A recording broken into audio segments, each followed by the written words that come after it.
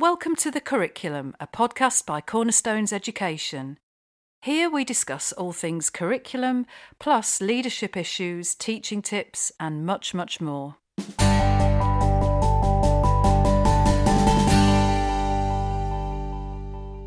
Hello, I'm your host Caroline Pudner, and today I'm back at the Sheffield Institute of Education here at Sheffield Hallam University to talk to Cavan, who's the head of business engagement and the chair of the university's Council for the Education of Teachers.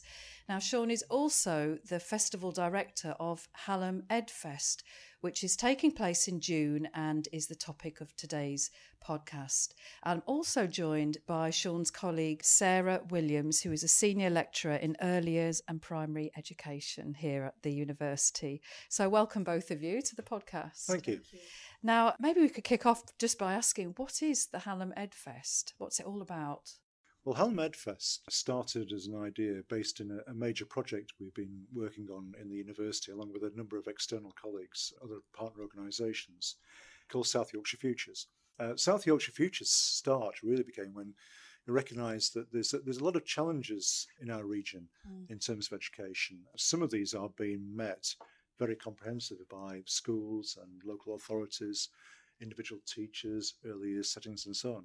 But there are a number of challenges, particularly around what you might call the general area of social mobility, which have proven to be rather intractable, really challenging. And as our Vice-Chancellor, Professor Chris Husbands, said at the start of the thinking about this project, it's the kind of challenges which are very difficult for any one individual organisation to try and address by themselves and to be successful with. So South Yorkshire Futures was initiated in order to try and provide a means by which we can bring together lots of different organisations, ones that are mainly based here, but not exclusively.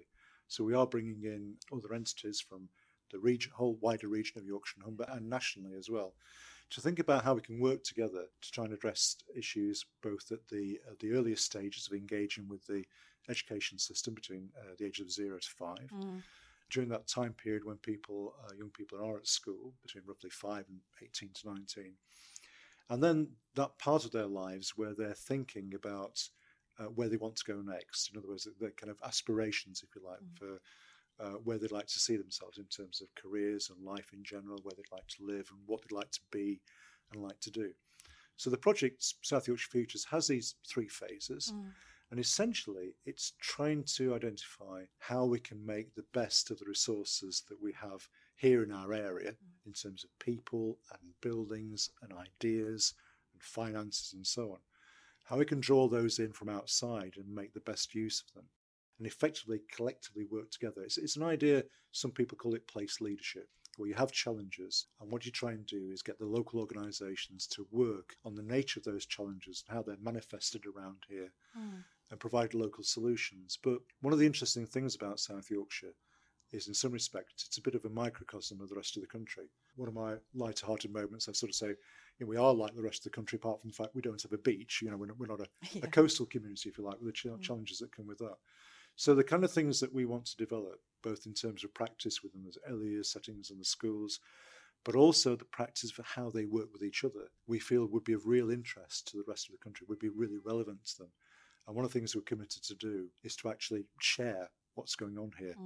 And in some ways, that brings me to the idea of what the festival is about, because what we want to do is to celebrate what's happening here, to bring together people to perhaps work in new kinds of ways or to reinforce the ways they're working now, but not just have that as a parochial thing just for South Yorkshire.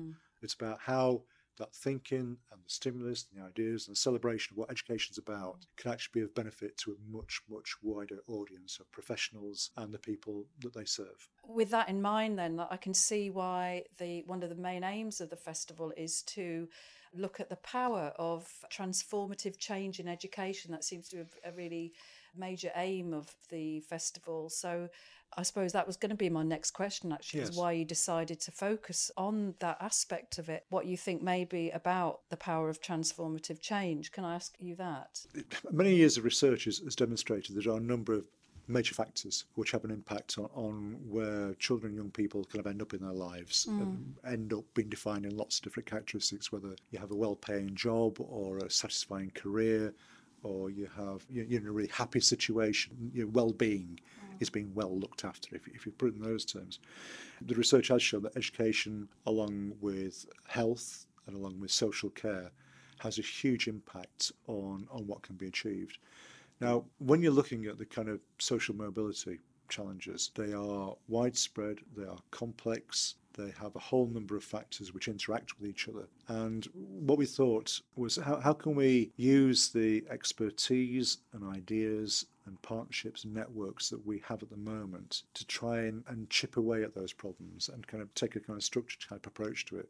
And because we are an institute of education within a wider university, we felt that looking at the education dimensions of it to start off with is something where we could bring to bear the resources and ideas, all those other things I mentioned, in a kind of cohesive type of way. So that was part of it. It's like where we're coming from, but also recognising that if people have a solid educational experience, which that's a very generic term, but it can mean lots of different kinds of things, it really is making a difference to people, no matter what kind of socioeconomic background that they actually come from. Yeah, I mean, I've read, sorry, Sarah. I was just going to say, in the past, we've hosted a number of conferences through the years, but I think what we've seen recently is that schools are becoming less interested in coming and hearing about products and hearing about interventions to put in place, and much more interested in getting into that heated debate about what are the big challenges, what are the big questions for us in school at the moment, and how are we going to draw on what we do very well already or what's unique to our community and really use that as a vehicle for raising aspirations. So rather than, I think schools are acknowledging more and more that there's no one fit for any school, and it's about engaging in the right sort of debates and conversations and being able to turn that into something that is going to be substantial and a good fit for schools. So I think the festival brings a vibrance that conferences in the past haven't always. So it's less about what is coming to the conference to be shared and more about the discussion and the network that goes on. That's really interesting, yeah. So it's, you might not come up with answers immediately or have, like you say, an intervention that you could just buy and put in place. It's about like-minded or even not like-minded, but just, like you say, it's a hub of ideas and thinking, that you've got the national scene behind you of the change in education, the poverty issue, the social mobility issue. But at least here you've got a centre where you can come together and share good practice and ideas. Is that what you're envisaging, really, from the festival? I think so. And you'll see by the lineup that there are some really passionate advocates of education that have been out there for a long time. And I think they're bound to stimulate a lot of discussion, and I think they're bound to raise a few questions and also stimulate a lot of emotion around some of the things that we really care about. And I think it's that sort of that dynamic interaction with some of the things that we care about the most that will really start to get schools thinking about ways that they can do things differently to start to impact on those really big questions. They're massive questions. Who have you got lined up? I know people listening can obviously look at your website, but you've got some really key speakers coming, haven't you, is it the debate stage that you've got? Well, we've got a number of different structures to the festival. One of the major ones is this thing you just mentioned now, our kind of debate stages. So we've got colleagues like David Laws, Estelle Morris, Lord Blunkett from the political field. We've got Matt, Chief Executives. We've got colleagues from some major national bodies such as LGBT Ed, BAME Ed, Women Ed, looking at issues of diversity and representation. They're going to lead a debate around intersectionality, for example. We're bringing together a whole host of senior leaders from schools and multi-academy trusts in South Yorkshire, because one of the things we want to try and achieve with this is to actually start looking at issues not within the, if you like, the semi-parochial boundaries of one particular local authority, but across all four local authorities. Again, this is one of the interesting things about doing this at a South Yorkshire level. It's what I kind of call a Goldilocks system, in the sense of it's not so big that it's too unwieldy to actually work with, and it's not so small that you can't investigate some really big challenges, and also not so small that it doesn't come to the attention of government, which is an important part of it. It's just about the right kind of size to endeavour to bring people together. And if I can just build on something that Sarah was just saying, it is very much of a festival, it is very much of a celebratory activity. We do have speakers and contributors of lots of different kinds. We also have arts and performance, live music, food and things like that. So there's a celebratory nature to it. There's also quite a serious underpinning part of it as well. So it's a really kind of mixed thing. But a key point is, and I've said this to a whole host of organisations we've been working with in developing this, it's not just a 2-day splash. It's not just a 2-day thing and then we all go back to our normal day jobs and so on. My measures of performance, which are somewhat unmeasurable, which I quite like the irony of, are the number of addresses and emails and business cards and so on that are swapped with people, the number of subsequent meetings which are set up. And one of the reasons we set the timing for this is there's just enough time before the summer break, not necessarily to have those meetings, but to actually set them up. And the number of times that people might turn a corner and see something or listen to something and go, wow, or I didn't know that, or be stirred by something. So all those kind of unusual measures, if you like, for an event like this, but that's what we want to get out of it. And we really want it to be something where people will look back at it and go, that's where I made that connection. That's where I got that idea. That's where I got the confidence to go, actually, we could make something happen here, but I need those 3 other people from those 3 other organisations. We came up with a kind of little tagline for it, which says organised serendipity, which is a bit of an oxymoron, if you like, that's why I chose it. But it's something which means things happen which the individuals coming might not have expected, but those of us who have been involved, and there are many of us who have been involved in organising this, are trying to create the situation where that, with the unknown, the unexpected, the kind of the interesting, can really take place. Yeah, I can see that. It's just by setting up a festival that has that culture around it, that culture of openness and of sharing, the people are more likely to feel like expressing their views and being able to share ideas. Like what I said at the beginning about there's maybe no answers in a debate, but the fact that you're debating some really important issues like child aspiration or social mobility, it may well be that people are already doing stuff that is working and it's sharing those ideas and being honest. And it has that flavour about it. I think that's what's nice about this. You're not going to a conference or a festival to be told what to think or told what to do. Absolutely. It's got a completely different feel and we're really excited to be part of it. I'm very interested in listening to what people got to say there. Yeah, I think we have reached quite an interesting tipping point around discussion in education. And I think we see that in social media, the level of debate that goes on via Twitter now around education. I don't know that many other areas or industry have grabbed hold of Twitter like education does. And the profile of some people that are engaging in discussion with classroom teachers and newly qualified teachers, it's fantastic.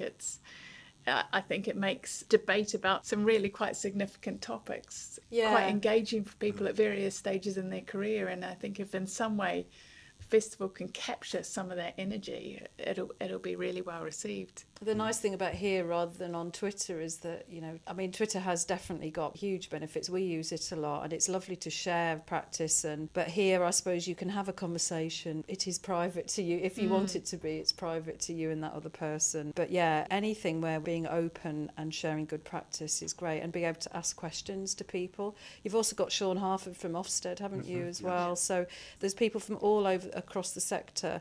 I wanted to ask actually, because we obviously deal with primary schools, if you were a primary school listening, thinking about coming to the festival, what would you get out of it? If I was saying, I used to be a primary teacher, but if you were a teacher or a senior leader, what would you experience if you came to the festival? Yeah, I think like you, when I was teaching in the classroom, I would go to conferences or training wanting to go and get something to bring back into my classroom, and I'd be like looking for that little nugget that I was going to take back.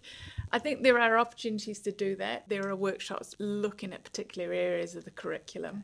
But also there are aspirational workshops, people who are wanting to look at different opportunities to develop themselves and their leadership skills.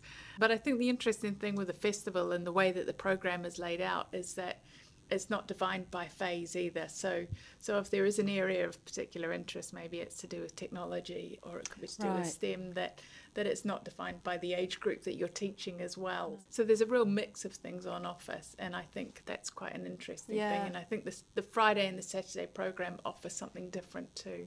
Okay, and like what you were saying earlier, Sean, this is about these big issues for whatever phase a child is in. And, very much so, you think of poverty and lack of reading opportunity or a narrow curriculum is just as relevant to primary as secondary.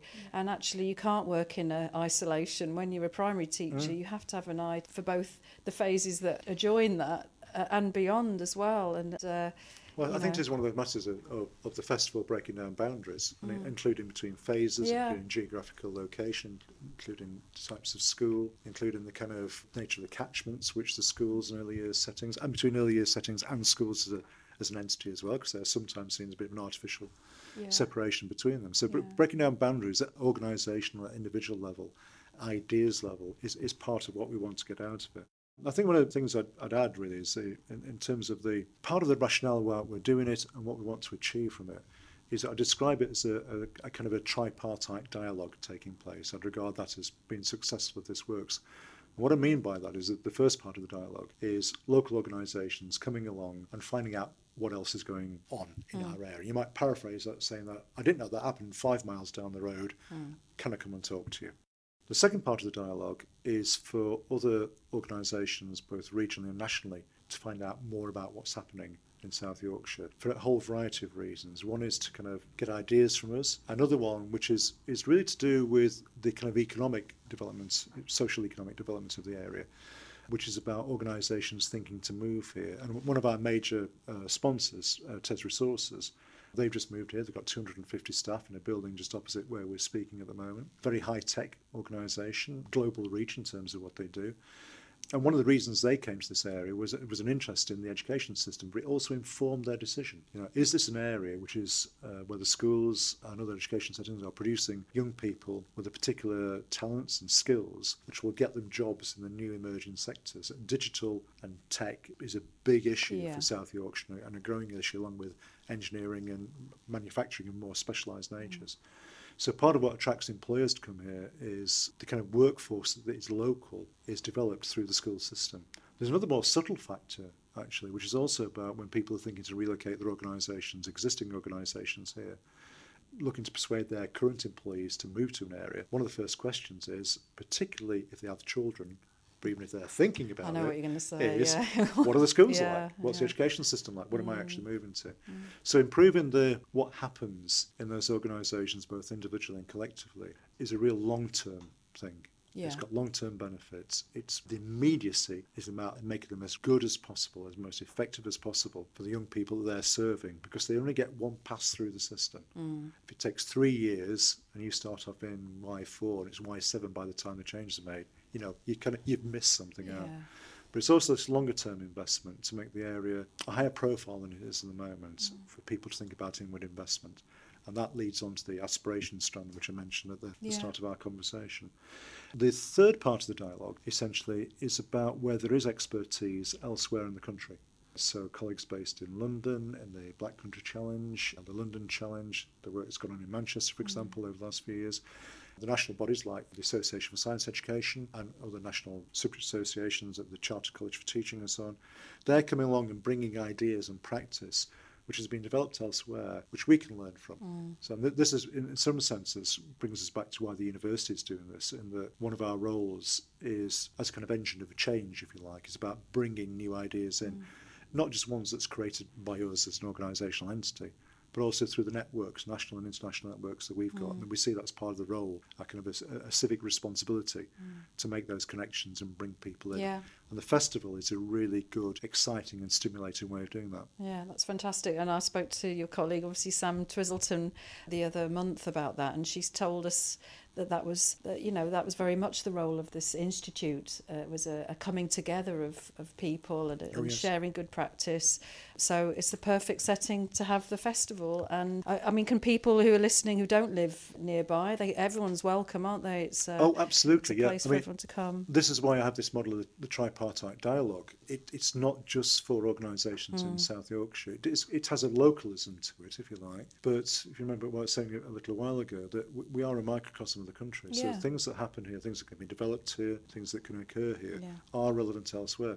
We would be delighted. In fact, some of the first tickets that were sold were from colleagues based down in Oxford, which I was delighted to see. Oh, that's fantastic, yeah. So it is this other point I'll make, and we're telling all our contributors, speakers and performers, musicians and so on, that when they're coming and doing the thing that they're contributing, is to really have the engagement of the audience in mind, because everybody here is a festival goer. They're not delegates, not speakers, they're all festival goers, they're all equal. We want to have real, informed, meaningful, stimulating, fantastic, interesting, controversial, dialogue taking place, and everybody's part of that. So people bringing their own ideas and their own experiences.